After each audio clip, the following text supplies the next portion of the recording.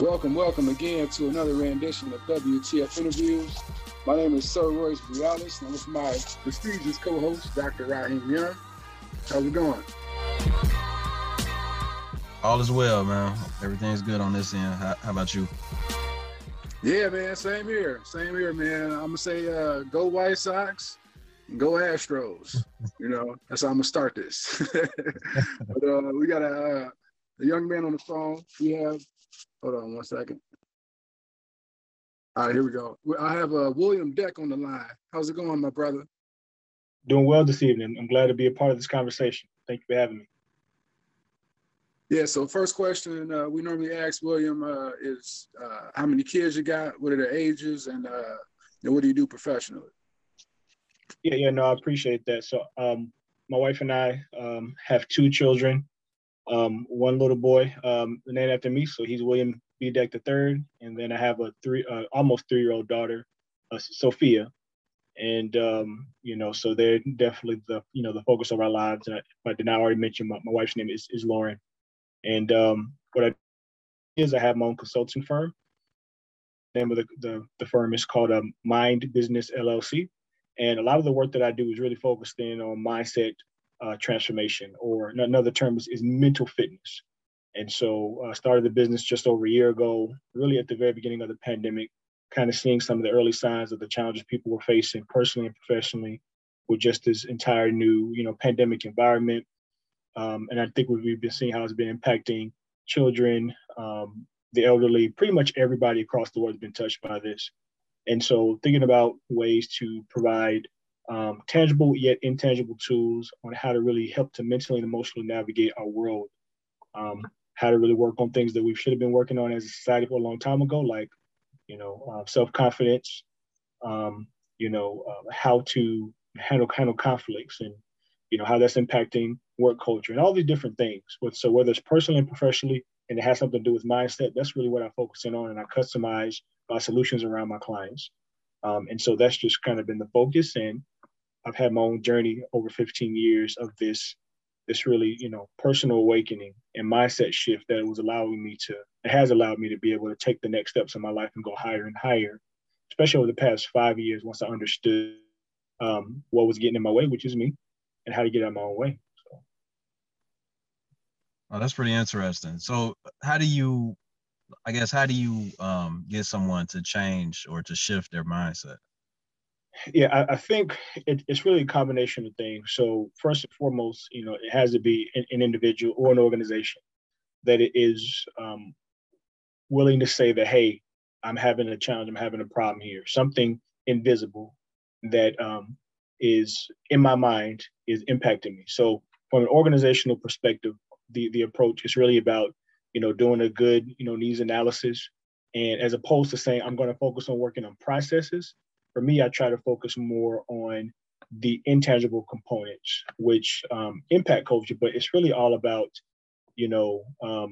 what are some of the cultural challenges going on? What's the conversation like, right? If the conversation within the organization is negative, it's for a reason. Same things for individuals. So a lot of work that I do with organizations, it's really about once everything's been identified as what the challenges or opportunity sets are, I've created my own curriculum that really is step-by-step through the mindset transformation process. So it's really about the educational side, but it's also conversation that is conducted through every workshop. So I'm not sitting there just teaching. We're also having conversation. I'm giving personal examples. I've also created self-assessments. And so what all this stuff is really built to do is to help individuals within the organization begin to look within and saying, what can I do to be a part of the solution? How can I be adjusting my attitude and mindset towards myself? Because personal challenges are called because of personal reasons. It's usually not, I had an issue on the job, but now I'm having personal issues. It's usually the opposite. But whichever way it started, we have to, as an individual and as an adult, be able to get very clear on what the challenges or the blind spots are, so we have an opportunity to work on them. But from a group environment, once again, the group education and the conversation helps everyone to be learning some of the same things, some of the same mental principles at the same time.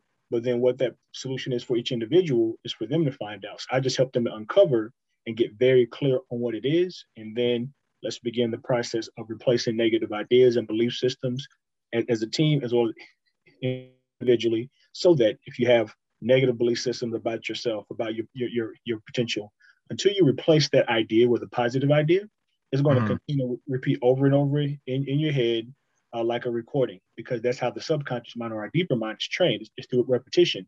So you have to go into the code of the mind, which is the core belief systems, and adjust those to begin to basically read the story or have the code read in the way in which it's going to help you align with whatever your long-term goals or the changes you want to make. Because if you don't believe it in your heart, not just your mind, but in your heart, which is your subconscious, the change is not going to happen. So we're on changing, helping you change the code. Not telling you how to do it, but helping you to see it, to understand it, and ultimately replace those negative ideas and belief systems and replace them with positives. Because until then, I've tried everything. I've done research for the past 15 years. Until you get to that subconscious, it's going to be short-term, motivation-based things that will get people to kind of turn away from what their challenges are, or to have a financial incentive or whatever else the companies do. But ultimately, you're going to go back to your natural set point, which is whatever that negativity is. And so that is, in not too many words, because I don't want to continue to explain and go into more detail, that is the actual path to do it. Because people have to see it for themselves and want to do it for themselves. Till then, I can say nothing. I can be Les Brown. I'm not going to be able to say anything good enough to make you want to change your mind because you're grown. I have to lead you there and help to include things like the science behind it and mental principles, that are backed up, everything from the Bible to metaphysics at this point. Science is backing up the word. So it's pretty interesting. You can have a very diverse conversation and point in different directions. All this wisdom is saying the same thing in different ways. Yeah. Now, what are you going to do about it? You now have the tools over usually a 3 to 6, usually 3, and most times 6 month periods. You now have the tools. So now what are you going to do as an adult, right? So. Oh, that's cool, man. Yeah, it's going to be an interesting conversation. I have questions. First question I had was, how has your professional experience, like all the things that you've been through, in your role, how has that impacted you as a father? I would say, first and foremost, I've been on my entrepreneurial journey for just under a year, like working for myself. Yeah. But overall, in my career, I came in with a lot of great advice and great mentors early. And so that really helped me to have a balanced perspective. However, then I have my own experiences, and there were opportunities for me to get jaded along the way. And usually for a man of color or people of color, that is phrased, well, they won't allow me to do this, or, they're trying to hold me back, or this boss or that person. So whether we're talking about white folks or we're talking about whatever it is, I had opportunities to take that bait and to go in that direction as far as what's coming out of my mouth, which means it's in my heart.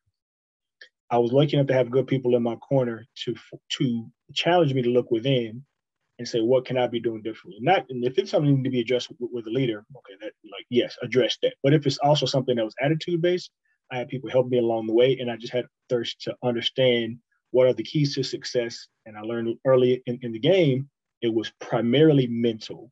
It was a mental battle and a mental alchemy almost to begin to kind of formulate and guide, your actions, which creates your life. So as a father, learning how to navigate the mental hurdles that were out there, definitely, that I could easily have tripped over. And I did trip a few times. Luckily, I didn't stay down. I got right back up and kept on going. As a father, it's really helped me to look at the way I approach and lead, and basically have to train up my children, right, in a way that is not just compassionate, but thoughtful.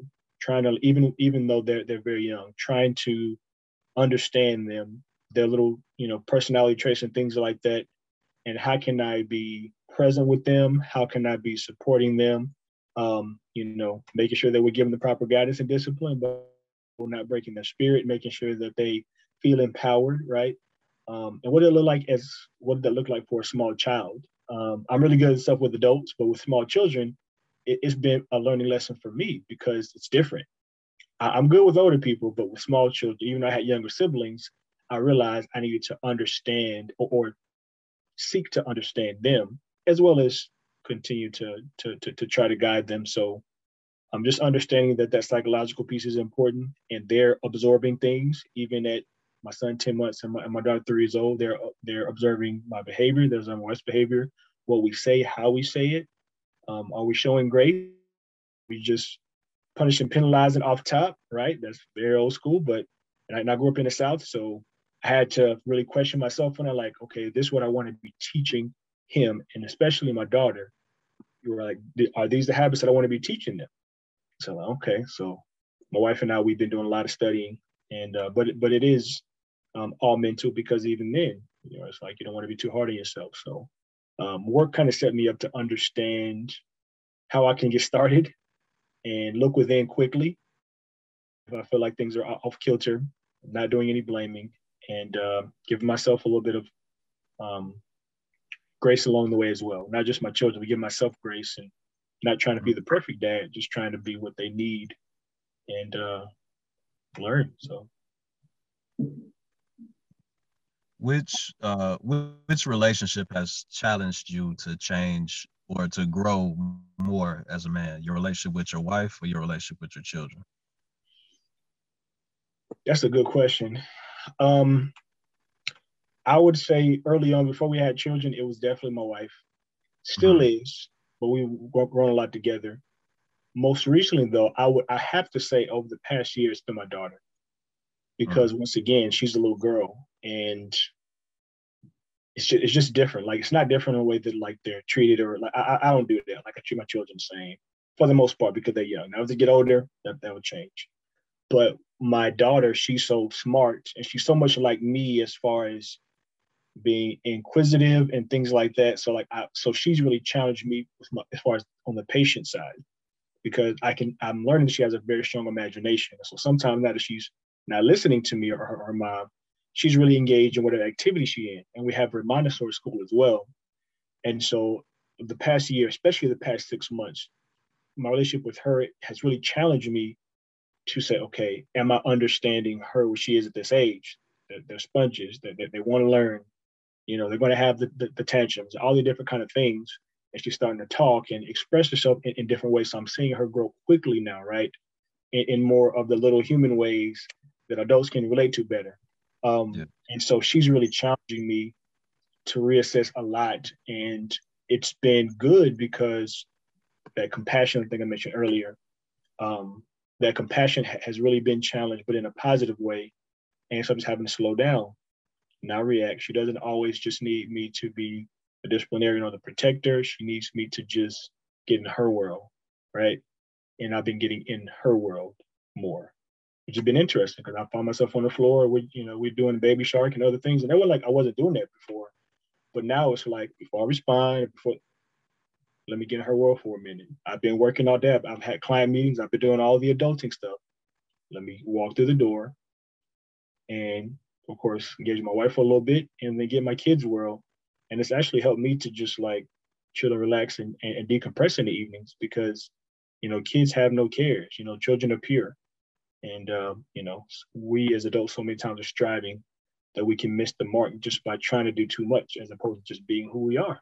And our children, kids, they just are who they are. And it's a beautiful thing. Even the honesty, what they say and do, it's like, yeah, that's real, So it's been good.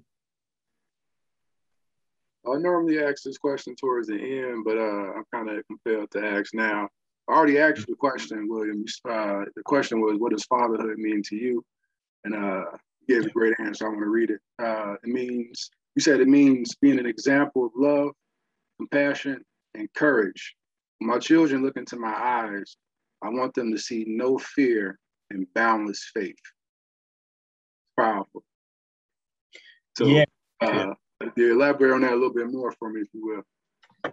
Yeah, for me, I didn't mention it at the very beginning, but my parents were divorced when, or my parents got divorced when I was 6 going on 7 years old. And so when we moved from South Carolina to Texas to Houston, it was partially due to the divorce, but also just small town mindset. At the time, Greenville was a very small town mindset, boys getting in trouble, getting into drug in the early 90s, so getting in the dope game, had family in DC. So, there was, pushing, it was real out there in the streets, and I was one of the younger boys at the time, and so my mom saw that and wanted to get us away. And parents got divorced, and I think that was the last reason to move.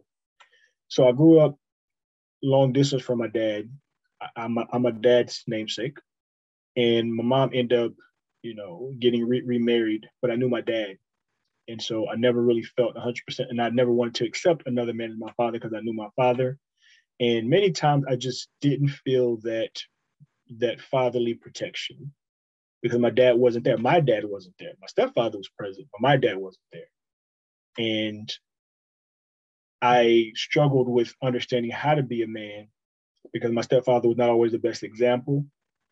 He was a great man, but in many ways very emotional and not making good, solid, grounded decisions because his father was not there from generation past, right? And so he didn't understand how to be a man. And I realized in my early 20s, I didn't know. I got in an argument with one of my ex-girlfriends years ago, probably 15 plus years ago. And one thing that she said stuck with me. We were arguing about something. And one thing that I remember her blurting out in the middle of an argument was she was like, "Why don't you be a man?"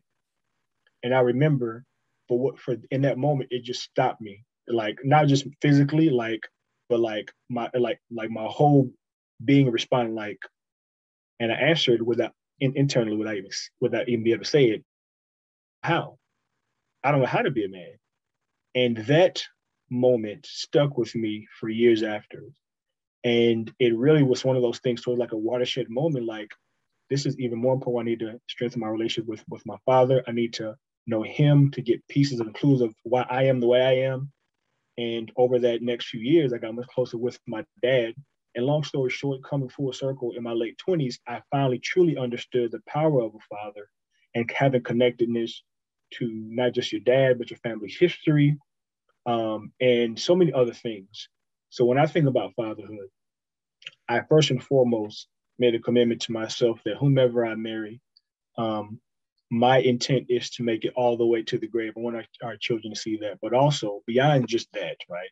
That's like just an idea and a goal. I don't ever want them to feel the absence of their father's love, compassion, and protection. And that falter in different situations and not handle them the right way, and anxiety and stress and lashing out on people. And in my mind, one way that I could show and be a good father, be a good example, is by not just showing strength, but being strong and being steadfast and unmovable, right?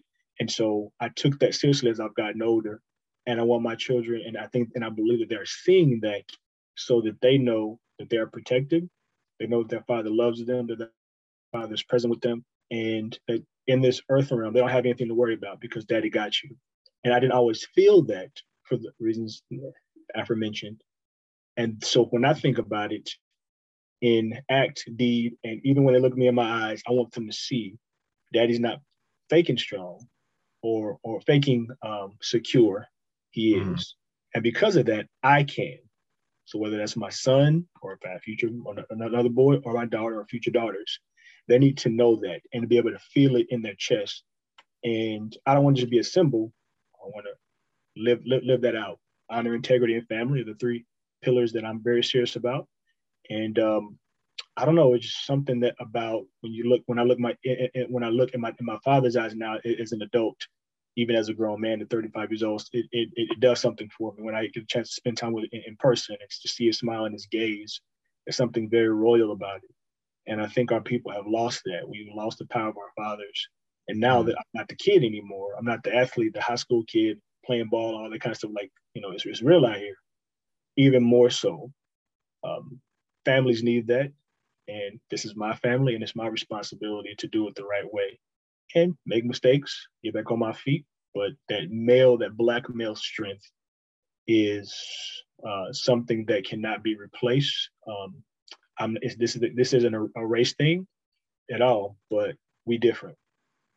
And when you're doing it the right way, you are powerful. And I'm learning that more and more. I'm hearing that even from friends and people that see our family here in Milwaukee.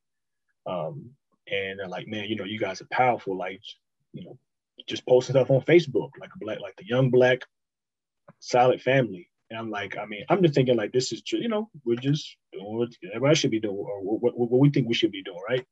But I'm seeing that, I'm like, it just reminded me of that. So when I saw the question, I was like, yeah, but from a child's perspective, they need to be looking in daddy's eyes and knowing daddy's there. Daddy got you, right?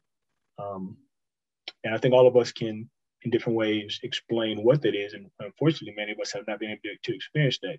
But it ain't gonna be my kids. If I'm alive, I'm gonna be present in their lives. This ain't gonna be no long distance. I see you on the weekend shit. Excuse my language. No, you good. I can't allow that to happen.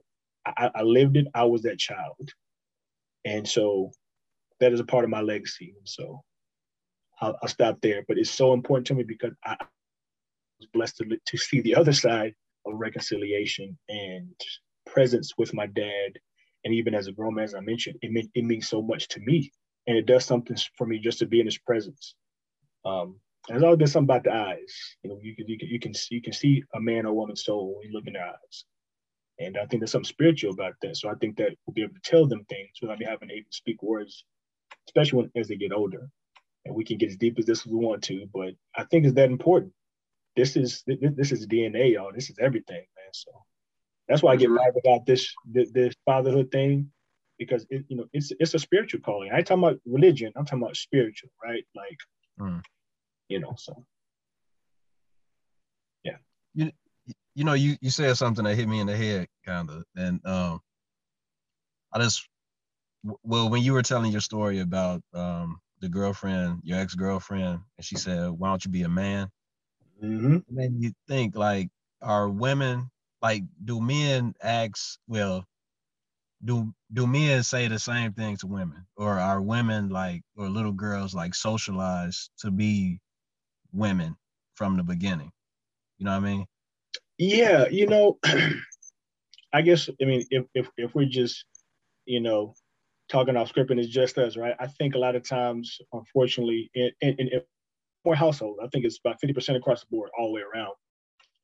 But especially in the Black household, and I don't like using that term, but in the Black household, it's been something that is almost been commoditized, like an expectation. Yeah. And I think because, and I did after doing some research, really understanding spirituality at a deeper level, looking at the history of it, the first God that was ever represented in any kind of form, like in stone, it was actually the Black woman. I heard people say stuff like that, but like, okay, whatever. But no, man, it's real. Like, this is pre-Egypt. So I think our women have innate ability to be able to play those roles, even though they're not, they shouldn't have to. And if a woman is having to raise their children, they're going to teach their children or their daughter how to be strong, because they had to be strong. But I tell you this also, and this hit me in the head as I got older, as you said.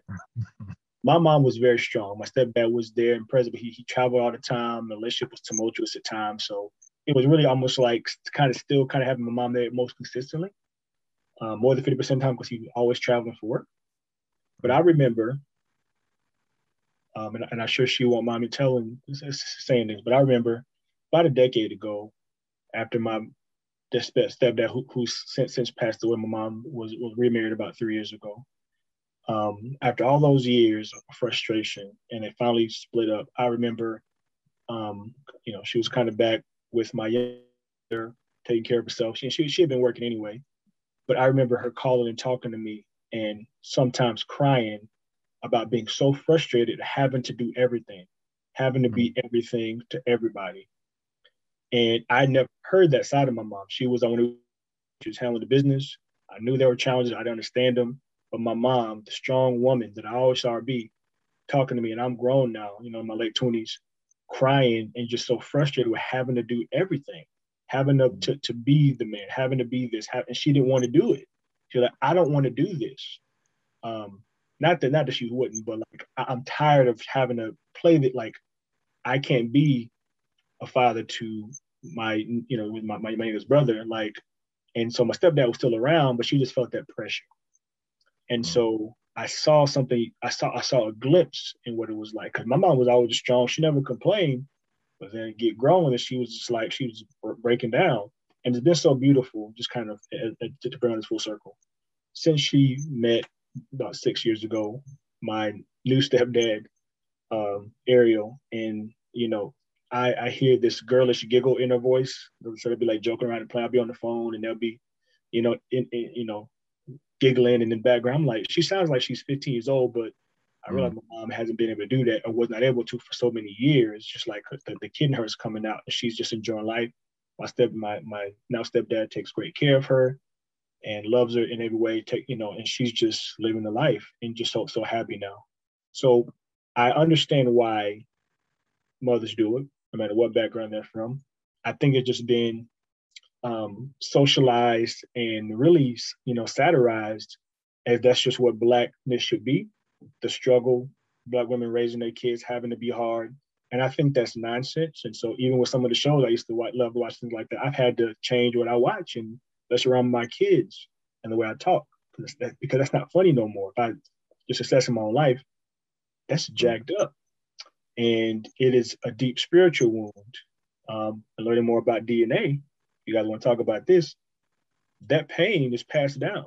Yeah. I ain't talking about just like stuff that happened 300 years ago and, 40 acres of the mill. I'm talking about like right now, like the trauma, the pain, the fear, it passes down in the DNA. And I very strongly believe that those who have been some of the violators in these areas knew and still know what they're doing. Mm-hmm. And so I think it's socialized.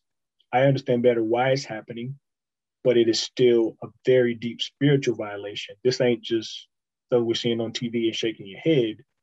This is a disrespect for our future, which is our children, our grandchildren, if as individuals, because that's something we control, if we are a part of that problem and a part of that perpetuation that is deeply ingrained. And we got a lot of work to do individually and collectively to get that out of our spirit because it's deep, but it's also, I think, time for us to make some changes. So unfortunately, it is a thing. It shouldn't be though. But who am I to say? Because I've experienced all sides of it. I'm just saying I want to be a part of the solution, and have conversations and do work and do my part in my own household first and foremost to reset a better standard, which is peace and harmony, which is connectedness, which is mom and daddy getting along and not perfect, but present, right? Like, and just trying to be progressive. So in our generations, a lot of us, it's like we're like the first generation to be in the process of getting it right, really intent about getting it right. And so then you still have to learn, how do I do this now? So that, why don't you be a man thing, I think echoed a little bit, even though on both of my dad's side, great granddaddy was there, granddaddy was there, and daddy was there. And my parents ended up getting divorced.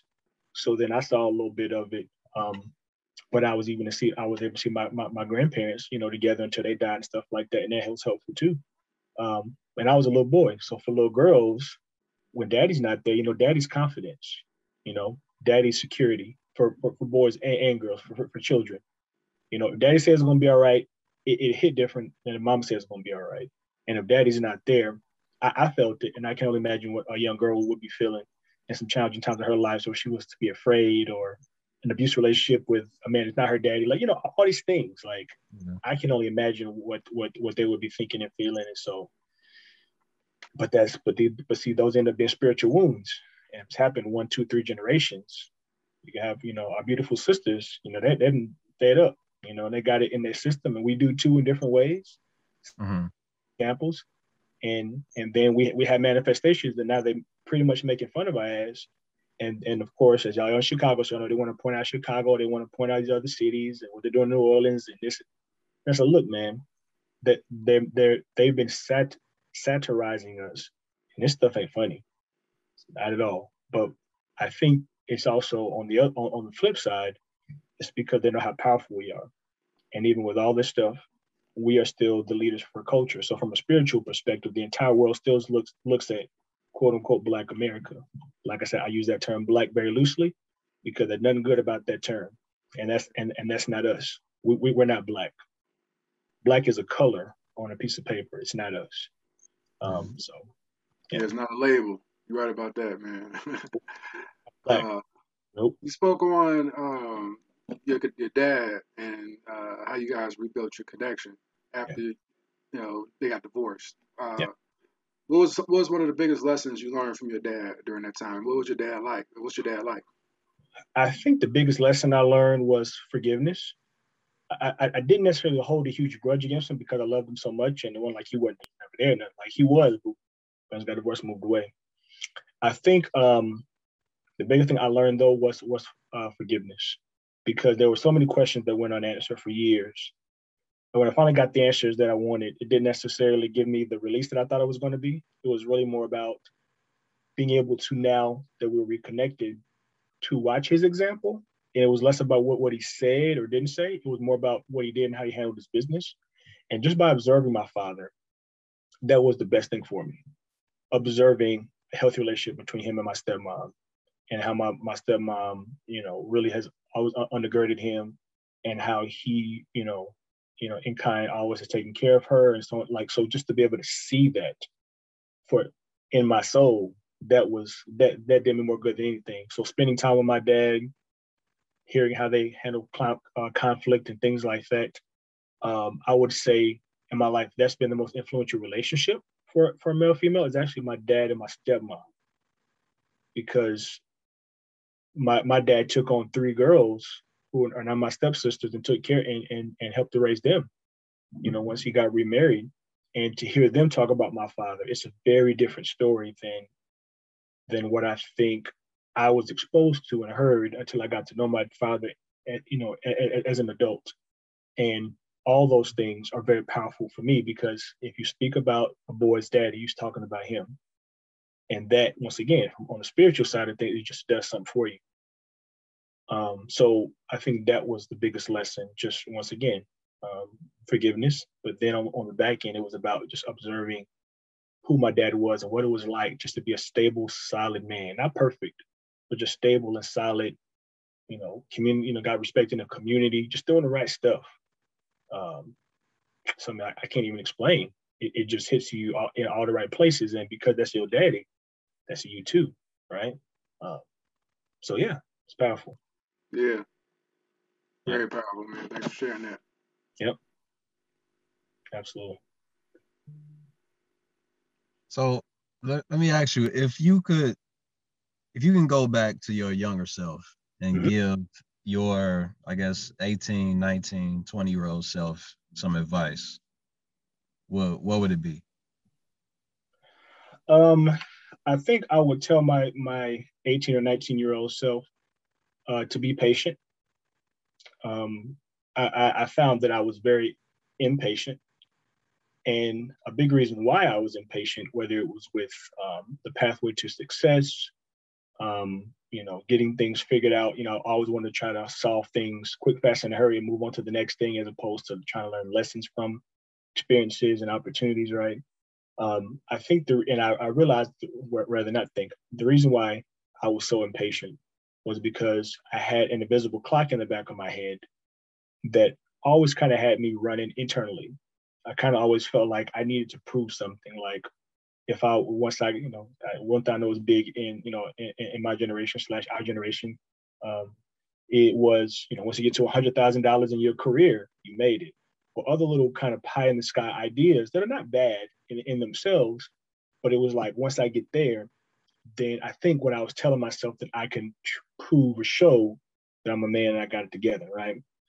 And so I spent a lot of time hurrying, like trying to build my career. And if I wasn't promoted in a year or two, I was like frustrated. Why aren't they seeing my talent and these other different things that internally it was a voice saying, you're not good enough.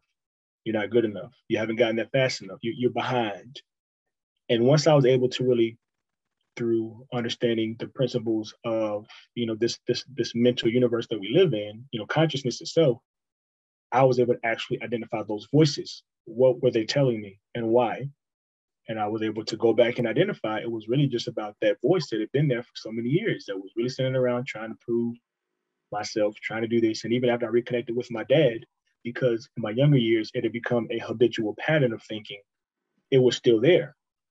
So external experience was not impacting what had to be an internal revelation and ultimately a change. And so what coming full circle with that was having to forgive myself for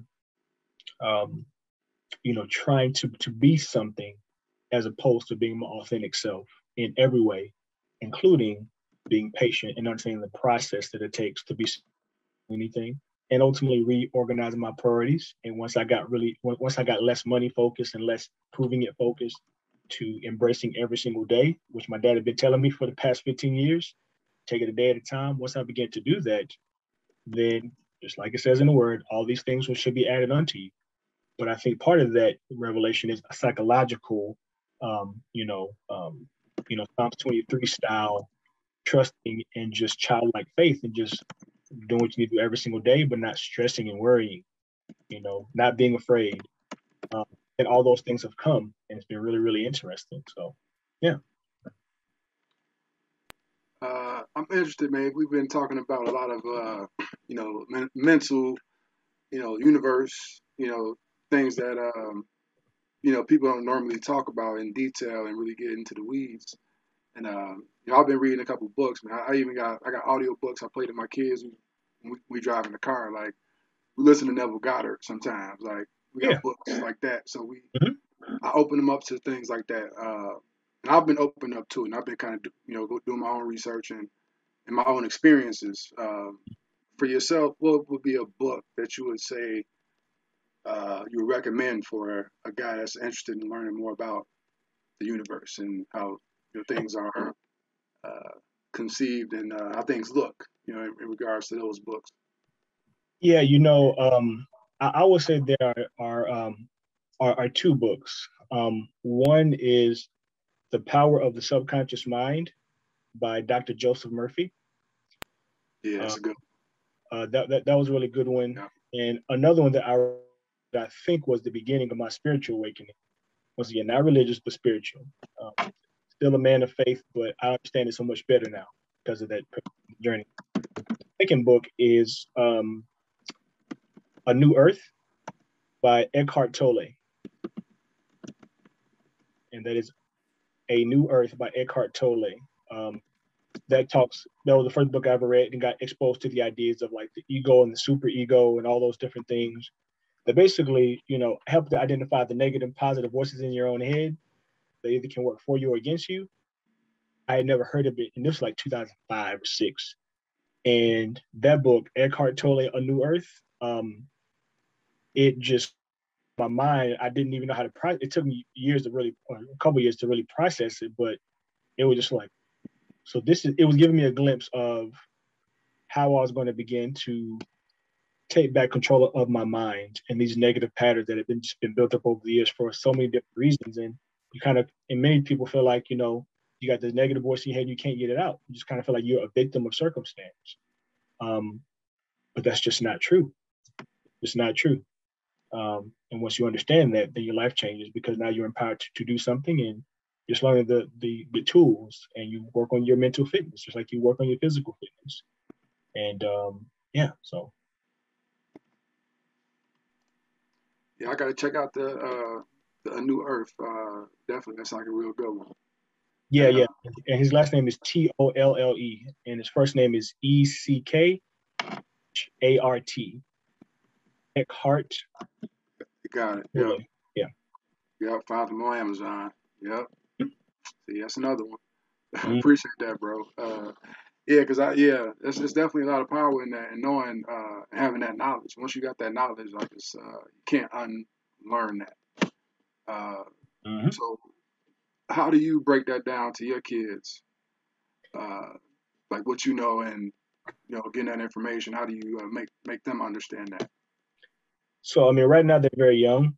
So, just thinking about myself, how I've learned the most impactful things is observation.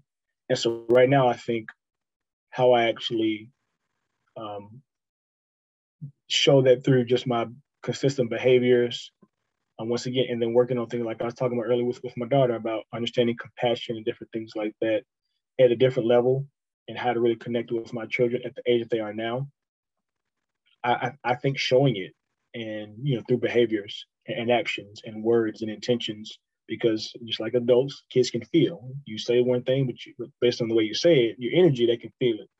One way can make them feel good and smile, other way can make them cry. So with energy and with intention and with behaviors, I think right now is the best thing. And I don't know this to be true, but I'm guessing it'll probably be very similar as they get older at the end of the day. Because if you say something and you don't do it, that's not going to work with kids. You got to be about it and not just talk about it. So, I think that is what I've learned thus far. And of course, I'm always learning. So it could be something different in 6 months.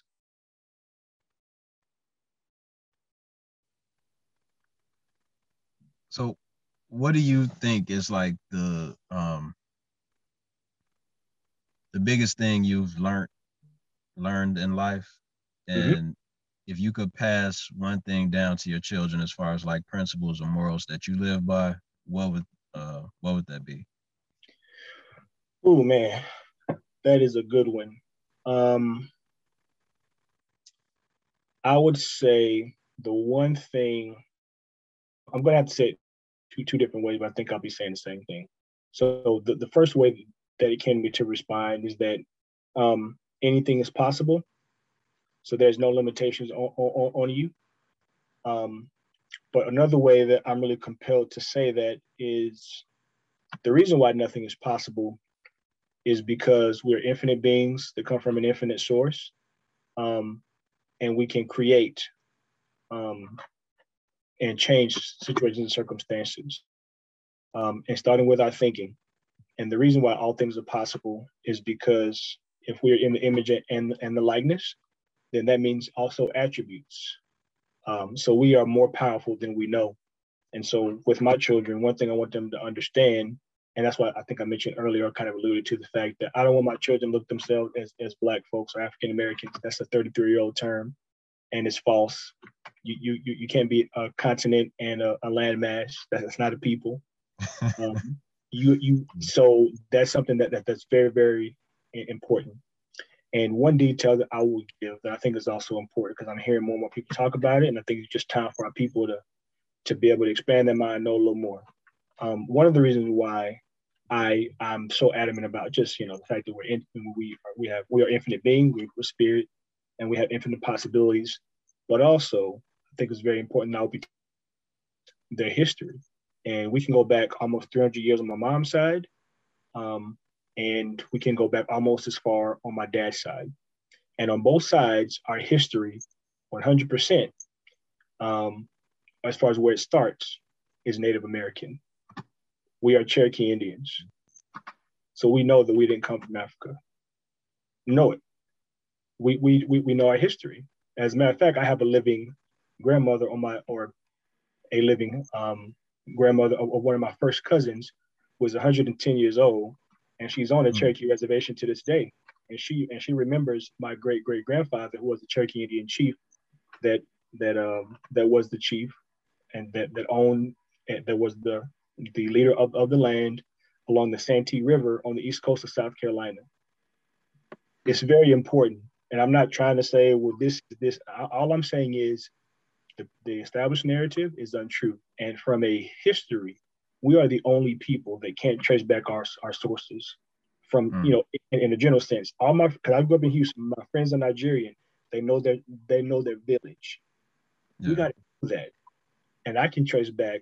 I know where the land was, and my aunts remember my great-great-grandfather at his old age, angry. He was still living in his teepee, but angry because they had stole his land.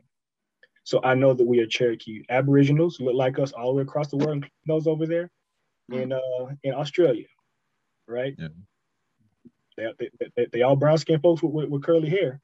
And it's very important that our folks begin to wake up. I'm not saying everybody this and nobody, I'm not saying that. All I'm saying is my history tells me, and I know I'm not from Africa. And that's not a bad thing. My friends are from Africa, but they know what that tribe. Yeah. Our history was not stolen from us as far as not being able to find it. We just don't, we've been socialized to believe over less than the past 100 years, because that's what almost all of us, our grandmama and them, our great-grandmama and them, I always said we was part Blackfoot Indian, Well, Yeah. almost all of our grandparents saying that. We want You have Indian in your family. Yeah, it's a blanket statement. Like, which okay. one though? Which one? Like, you don't know that though. Exactly, because most of them who knew that have passed on, and the education system has changed a lot of that. So I don't want to go into a complete rabbit hole, but that is one component that for me, I'm so thankful that I have aunts and grandparents who kept that alive, and there ain't no guessing, and we think, and that was a damn trick, and we need to remember who we are. So, and even I'll end with this because I don't know if people are gonna be listening to this and need to hear it, and hopefully this encourages them to do some history searching. We even know in South Carolina, most of the current land that is now downtown South Carolina, we don't know. We've been doing research to figure out what the hell happened, but we know that we owned that land, like 90% of it. That's hundreds of billions of dollars of real estate on that land now.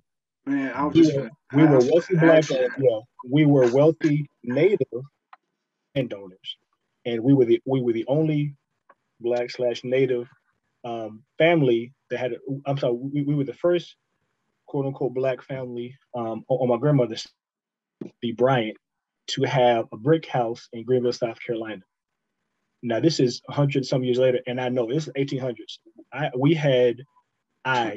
My great great grandparents had their master's degrees. So when they keep on telling us we were slaves, we didn't have nothing. No, a lot of us got that land stolen because we were already here. It's crazy, man. When you And not think about 100%. the numbers, man, the pure numbers, like Why are we the only billions of ones? dollars of real estate and land that Trillions of that you have access to, like if things would have went right the right way. So I just think it's time for us as a people to have a better glimpse of infinite possibilities for ourselves by having a better understanding of where we come from. So I'm not really here to stir the pot, nothing like that. I'm just telling you my own personal family history. But as more and more people are doing their research, they're like, wait a minute, we weren't just part there.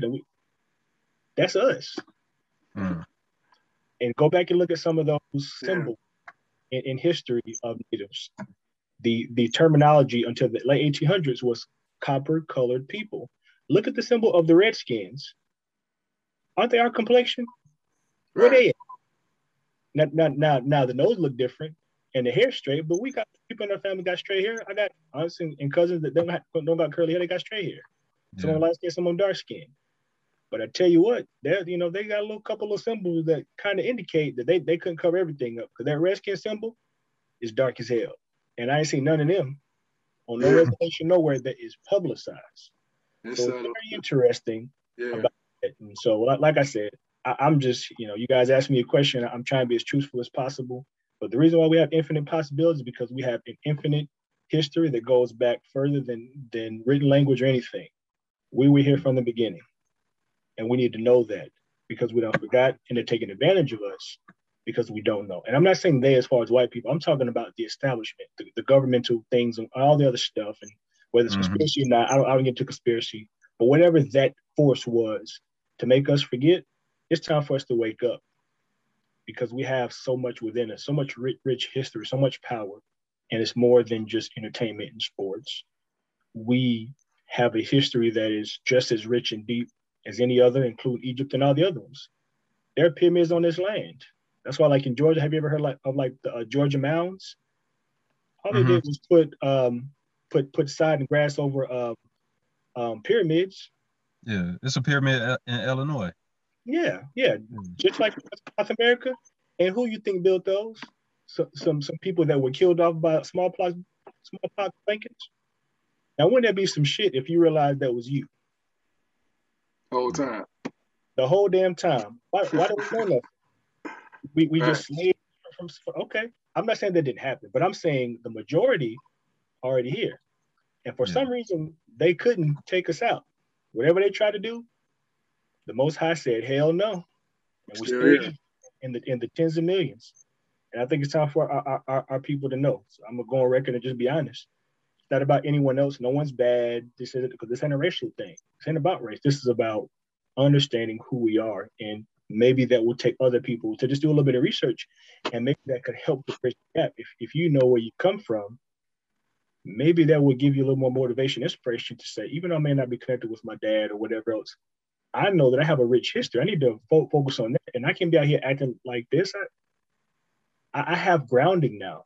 I'm not just out here as this Black poor person that's had 2-3 generations in the hood or poverty or whatever else, you know, and all the negative that come from that's not us. That, you know, they got their own ones, and I just think I keep on repeating it because it's just resonate with him. We have to know that stuff is not true. It was a lie. It is a lie. Look at who we are and how we impact the entire globe as the only ones that don't know who we are. What is that telling us spiritually? That's just giving us an indicator that there's something very powerful about us, even when we done forgot for the most part, even when most of us are completely asleep. Everybody in Africa, they want to be like LeBron James, they want to be like this person, want to be like this singer. Brazil, Europe, Asia, dancing like us. That's not because we cool and we're just the best dancers. That's a spiritual thing. We're spirit beings. So I'll stop there. But Black folk, stop calling yourself Black. Don't play that game. Everything from the etymology or the meaning of that word throughout history was negative. And we are not dead people. We are not lifeless people. Black implies death. Black implies no worth. So they're calling us dead people. Historically, not now, historically, because they ain't about people who are living. Because this did not start now. I'm gonna stop there because I'm gonna get fired up. Because after I did my research, that's why, man. I let you get the runway, man. You take off, man. Go ahead, man. No, man. It's just, you know, once again, man, with all the pain that's going on in our world, a lot of us are blind, and I was too, and it's very painful to be blind. It's not just that you can't see; it hurts to be blind because you suffer automatic consequences from not being able to see or to know who you are and have grounding in this world. There's an automatic cost to be paid for that. There's automatic benefit to be gained by knowing who you are and being grounded. Fundamentally, beyond the money, because all those things are spiritual in nature. But if you're not grounded here, all the other stuff, it will always be just outside of your hands. And I remember living those days and feeling like that, like I'm always so close and then something goes wrong. What the heck is going on with me? But I wasn't right spiritually and I was still blind. And once I began to wake up, things changed. But it was me. It wasn't them. It was always me. Nah, that's dope, man. That's man. And I know we kind of went. Yeah. Oh, what'd you say? I apologize for getting on a little riff, but I've done a lot of podcasts and stuff, and I don't know, man. Maybe it's because I'm getting older now. It's just like, man, I gotta let my people know, like I'm about the corporate thing. I'm about getting my money. But man, I'm tired of seeing this nonsense. I'm tired of seeing us like this because it ain't just about me. Because we live in the suburbs and we good. We're the only Black folks in our street, and that's cool. But in my community, I would love for more people to feel comfortable and also have the means, which some do, but they don't necessarily feel comfortable in this area because of history of things that have happened in this city, to live in these nice areas and not have to worry about gunshots and things like that. And that's something that's very real for me because I remember hitting the floor at 6 years old when my parents first got divorced or split up, and we were living in an apartment on the bad side of town and having to hit the floor a few times before dinner after school. Nah, man, we better than that. So excuse my passion for us. Good. It kind of ties back into the ownership piece. Like back then, you know what I'm saying, we had ownership, you know what I'm saying, as a people. You know, the whole nation was filled with ownership. And like that's priceless. So when they say 40 acres and a mule, I was talking to Dr. Young about it the other day. Like, man, they owe us 40 acres. Like, what's that worth today? Like, it's, you know what I'm saying? That's light compared to the stuff we actually own and what it's worth today. From sea to shining sea, we own. Yeah. We have been guardians of this land for, once again, time immemorial. There is no beginning end. Should tell you something. But we were guardians of this land, just like on other continents. Same principles. We were doing the same stuff. So from sea to shining sea is what we owe. But it's different now, and it wouldn't be about, you know, taking back all. It's like it's there are a lot of people who come here and it ain't their fault. but understanding that and then just operating within that power from a spiritual perspective, I think we'd be working together a whole lot better and be more strategic about just simply having something that's our own. And many other things will come with that. And I think that would be positive, because it ain't about doing that foolish or violent, because that's not our people. It's not about that. It's just about taking back what's ours and making our ancestors proud and saying, man, they finally woke up. They finally remember. Like we are the guardians. That's when you realize, like, man, I'm a guardian too. 100%. My kids are, and they're the next ones. That's it. Amen. Yeah. Let me ask you this question, man. And it may seem kind of crazy, but like you spoke about like the ancestors and having soul, being able to dance, and that coming out through the culture and cooking and that we eat, the music. Do you feel like racism cuts white people off from that aspect of like them being in tune with spirituality and being in tune with their ancestors? And that's why like a lot of, well, I don't necessarily even know if they have culture, but a lot of they fall short in a lot of those areas. Yeah, so what's your take on that? I really can't speak for any other group of people, and there are a lot of theories around that, and some of them are a little off, but some of them make sense. What I would say is that I perceive, I don't know this to be true, I perceive that there was something that maybe their ancient ancestors felt that there was missing, that we had, that they wanted beyond the gold and stuff. And so whatever that was, they were lacking it, potentially. And they wanted to get connected to it and realize that whatever we had was so good that they wanted to take it over, or they wanted to diminish it.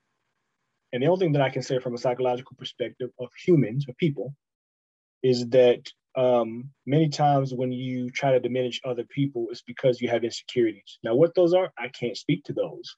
And I'm not going to make a blanket statement about a group of people, because I got friends of all different backgrounds. And that's how I grew up in H-Town. So, it's not about that for me. Mm-hmm. So I can't answer as far as what that is. What I definitely can tell you in more recent times, as far as the work that I've been doing, is that there is a lot of white guilt.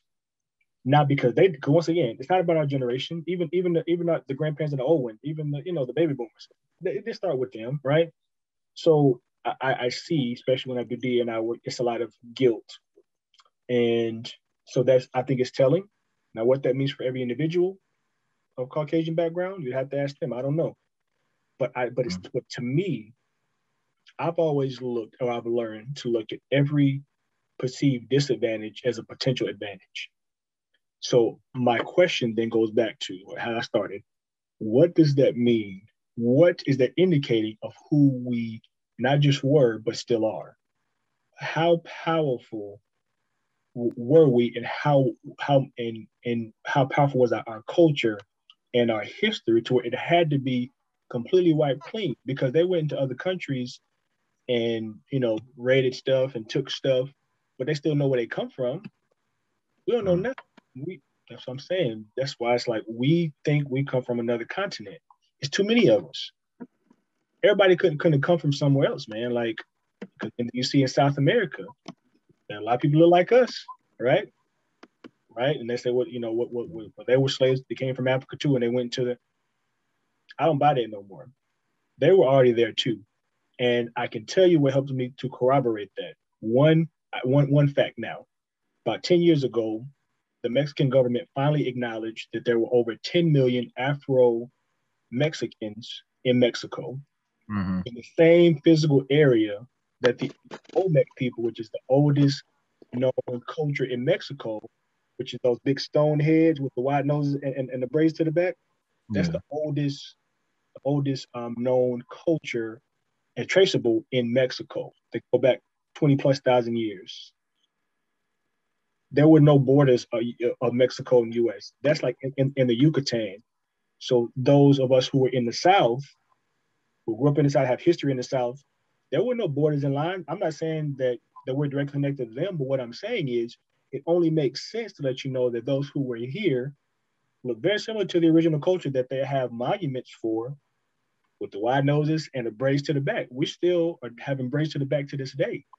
So they're indicators that there's something about us in the Americas, what I like to call now, to those who can handle it, the Aboriginals of America, that is so powerful that shit had to be buried. Because other cultures, they may have shot the nose off the Sphinx, but they ain't try to bury it in the sand. They ain't put grass over and say, well, you can't know nothing about this. There's something about us. And everybody has a different answer as they're doing their research, but I'm just believing that in time, I think it's time that we just remember who we are, and that will lead everybody to different places. But I think that's a big important piece, and I'm hearing a lot of famous celebrities talk about it very openly. If you go to YouTube and you look, and if you guys have ever heard of Dane Calloway has interviewed a lot of celebrities, Waka Flocka.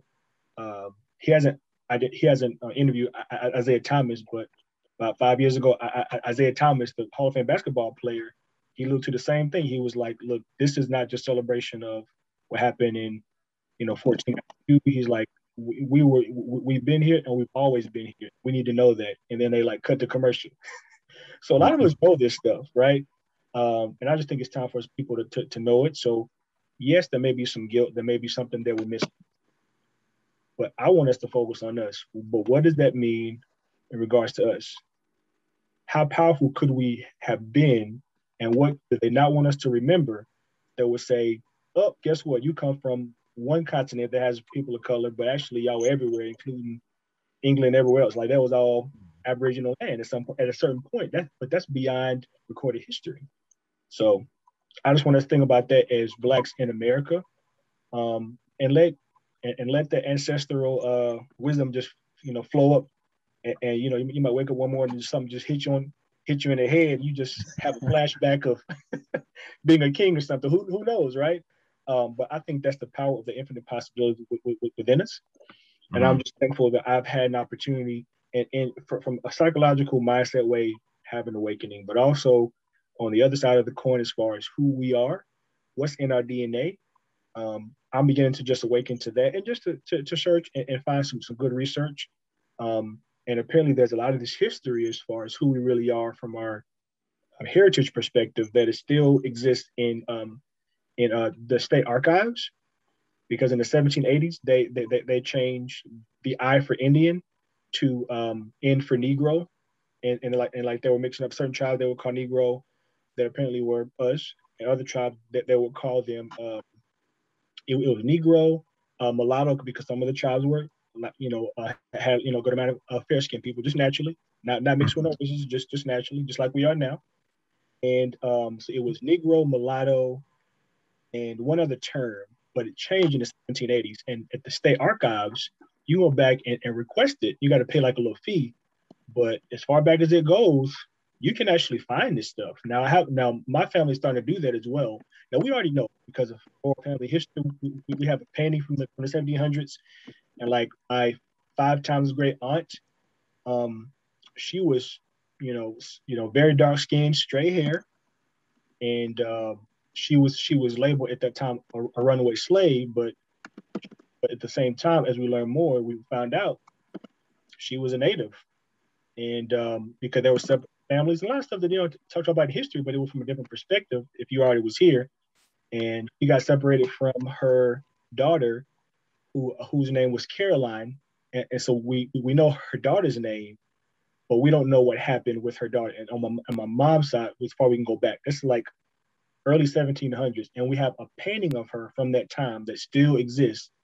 And let me just tell you that the picture or that painting is scary as hell, because there was some anger and I think pain in those eyes. But we have like this 200-plus-year-old painting, and I didn't really respect it back then. I was a little kid, and the painting was scary as hell. But it's like this is invaluable. Like, thank God that we were able to keep something like this. The family kept it. And we even know the name of her daughter, who was lost to history, could have died. We don't know, but we know her name. So that's just, once again, and that's just not me. If y'all don't already have the live access, I guarantee you start doing some digging, man, y'all be like, what the hell?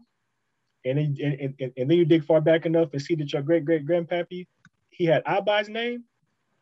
Look, man, you might lose it, but in a good way though. Like, what would your soul say if you were able to find somebody like that? If that's your path and that's what if you decide to do that research or somebody in your family and uncover something like that, and what would that do for so many people, our people, that don't know where they come from, think you just come from slaves and all that kind of stuff? To me, the more and more you understand the media nowadays, that sounds like a narrative. Mm-hmm. Oh no, yeah. And then guess what they want to tell us that every once in a while, socially, not individuals, but socially, and the conditioning. Go back to Africa. Why? You got some shit you've been hiding? Exactly. Why we need to go back? Why? Maybe you just saying, hey, can you finish the process that we tried to start, or at least their ancestors tried to start to get us off this land because it was ours. And something did not allow them to destroy us. They couldn't do it. So they ain't gonna be able to do it now. That's why it's a spiritual thing. We got to figure this thing out and just come to know it. So I have these conversations every once in a while when I'm compelled, because I think that helps people to get excited about the potential of who we have always been, but to come to remember that. Because just like in The Lion King, like the whole thing where like Simba, like Rafiki came and found where he was and like led him through this like little jungle area. He was like getting scratched up by all the vines, and he finally got to that little open area with the little pool. And he looked down, and Rafiki said, "Look into the water. Your father's here." He looked down. He only saw his own reflection, and then Rafiki said, "Look harder," but with like a much more cool African accent. And he looked again. He saw his dad's face, which I think is your higher self. Looked up into the clouds. He said, "You have." He said, "You've forgotten me." And he was like, "I will never forget you, Dad." He was like, "You have forgotten who you are and so forgotten me." They be putting messages in that stuff, man. So y'all done got me on a tangent now. But I think, no, that's a great one, man. I think that's like an example and a glimmer of like what's happening in our current times, and what I think we want to call it ancestors or our history, whatever's powerful is in our DNA that go beyond athletics, whatever it is. It's like, look, y'all done forgotten it's time to wake up. You know what I'm saying? I think it's just time. Because we've suffered enough, and I think we've suffered from lack of knowledge more than anything. Because if you think you come from nothing, like it says in the Bible, as a man thinketh in his heart, so is he. So it's not even healthy to think that way. I understand the narrative. I get it. But damn, what did that do to you psychologically if you think you come from nothing? And then on top of that, you might not know your father or your mother, or has been in a poverty situation from as far as your grandmother. Like, dang. That helps to explain what's going on, because without hope the people perish. You know what I'm saying? Like, if you just lost in that way spiritually, not religiously, but spiritually, and there's no grounding, because learning these things just about my actual family history, it's done something for me. I operate in a different way, because now I know. So I'll stop. No, keep going, bro. No, man, this has been great, man. This is I would say we can mark this as a Hall of Fame episode, Dr. Young. We got Hall of Fame episodes. We can dub this as one of those, hanging in the rafter right now. Yeah. It's Hall of Fame. I don't think we planned on talking about Native American and all this other kind of stuff. But once again, I was a kid that grew up that thought I had any in my family too. And I remember I was in my early 20s and I was with my aunts, and my aunts are like the story for the family on both sides, my mom and my dad's side. And they start telling history and they start showing pictures and records and things like this. And then everything that they were talking about, they were like, and he and she was this, and she was from this tribe and this and that. And I was like, I'm not hearing no African. Hold on, wait a minute. I thought the understanding was that we had Native in our family and African. But like, well, that's what some of the records say. But then what you guys are describing and talking about is only talking about where they were and the Native roots. That's all I'm hearing. So which one is it? Do we have, we former slaves or not? Because, none. And they're like, we actually don't know. And then I start doing more research.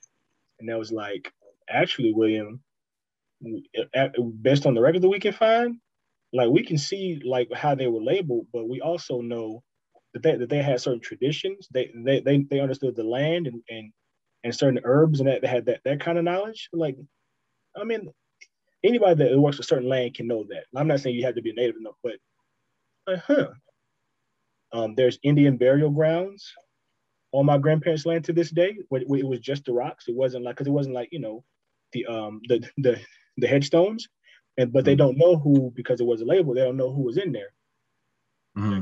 And like great grandfather just out in the backyard was the traditional Indian burial. It's like, hey, okay.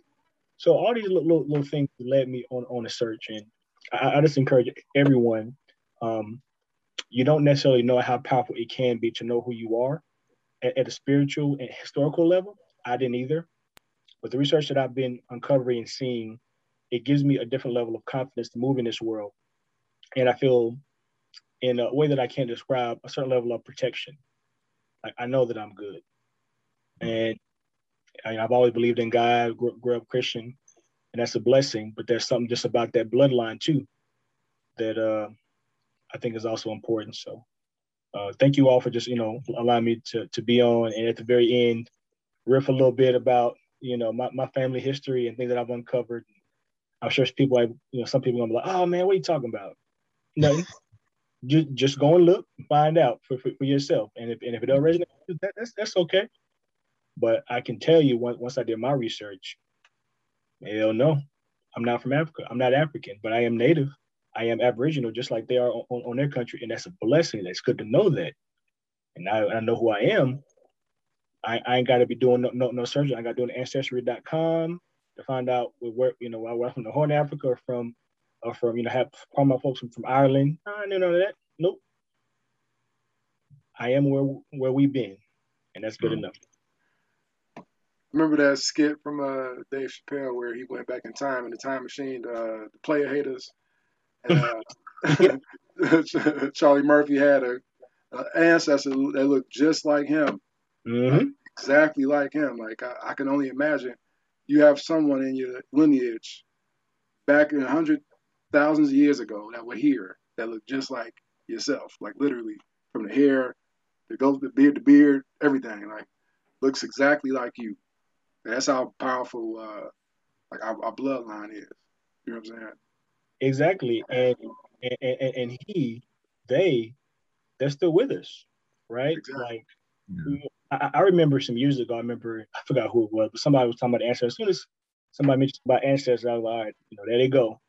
And it's funny, all these years later, I'm like, actually, you know what? I don't remember who said that, but these kind of things just make sense now. Like, it's not a foreign or crazy idea to be able to think about these things, like, and how powerful is it going to be as we begin to remember, first and foremost, just to be connected to our roots again, to be connected to a deeper purpose.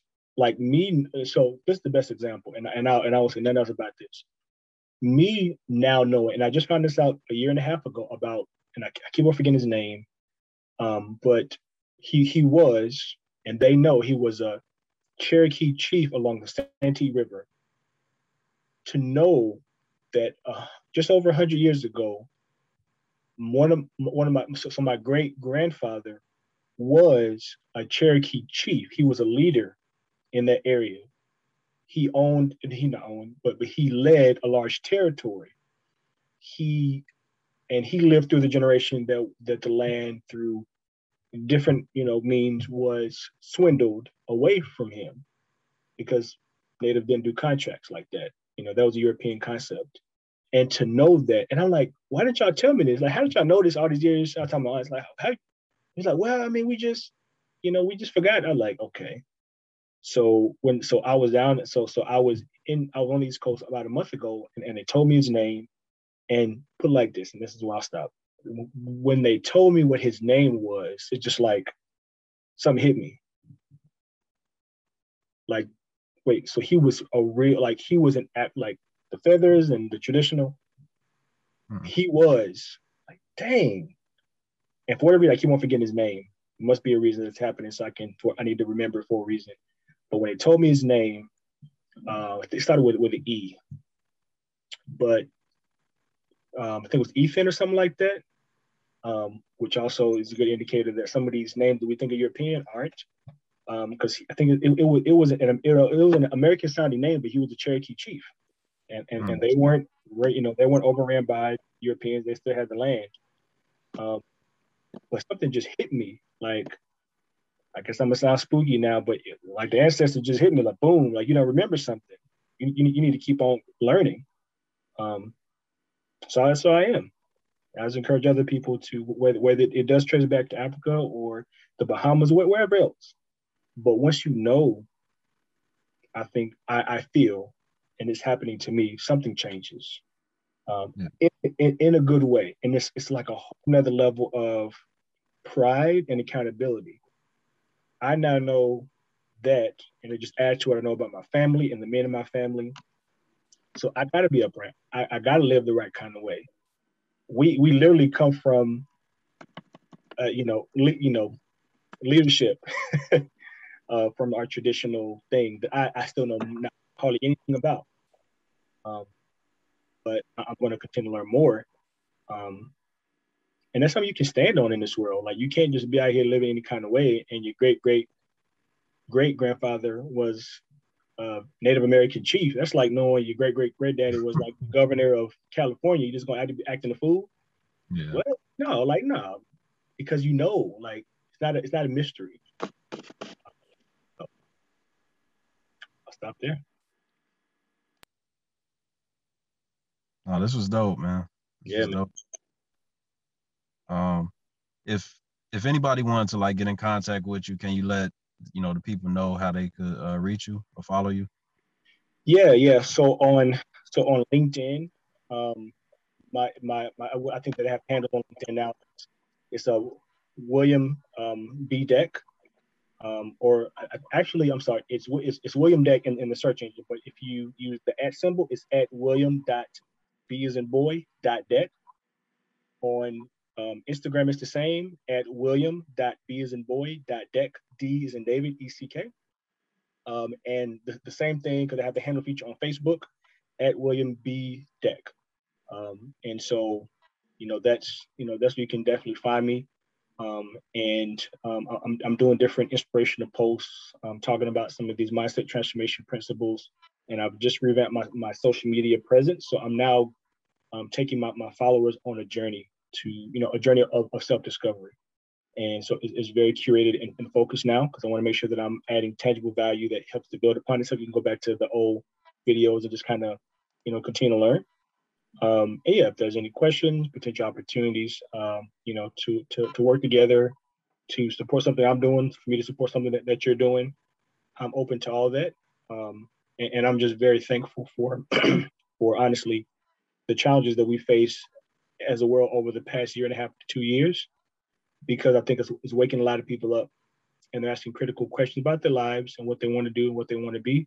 And even though it's been very challenging, people have died, all kind of different things, I think it's also an opportunity if we see it as such. And history tells us that in the toughest times, the greatest men and women come forward, the greatest businesses, the greatest opportunities are there in the midst of the ashes. And I want people to know that. Don't have your head down. Don't listen to the news. This is the best opportunity, spiritually and otherwise, to do something amazing. And so challenge yourself and help support one another. And you'd be shocked what the power of these next couple of years as we go through these other transitions can be for you in a positive way. And that's what we did. That's a big reason we started the business, because we understood history. And history says in famines or in challenging times, economically, whatever else, great things come from the ashes. So I just encourage all of you all to be that phoenix for your family, rise from the ashes, and go after what you want, what you really want. Trust that small, still voice, because it's important to do that. And so yeah, man, connect with me, whatever. If I can encourage you, if you see something I'm posting, if I follow you and you got some dope information or something that's inspiring, I'm always learning too, because I'm just trying to do my small part, but I'm gonna do that, and everything else will happen as it needs to. Yeah, man. Great stuff, man. My last question to you is a question we ask normally at the end. If you had to give advice to any dad that's listening to this right now, what would that be? I would say number one, heal. All of us have things that we need to be healed from, and whatever you don't heal from, you're going to pass on and perpetuate that pain and that brokenness to your children, whether male nor female. So it is important for you as an individual to have the courage to heal or go on the healing journey, mind, body, and spirit. Um, and outside of that, I would just say trust that small, still voice. You know more than you give yourself credit for. And once again, because there is this great power within us, whether we talk about from the historical perspective that we've been talking about at the end, or just in general, as a being, as a man, you have to take a responsibility and take it seriously. And all things are going to work out for you. Just trust yourself, be kind, heal, um, and you'll be surprised how powerful just trusting yourself actually is, because that small, still voice tends to be calm, and it tells you the truth, even if it's not what you want to hear. And that'll help you a lot. That's your inner guide. Some call it the mind of Christ. Other people call it the higher self. Whatever your religious or faith-based, it's the same thing. So trust it, which is really a part of trusting yourself. Be good. Yeah. All right. Yeah. So, Dr. Young, did you have anything else? That was great. No, I didn't have any more questions. I just want to say thank you, William, man. You brought a lot to the podcast today, man. I appreciate you.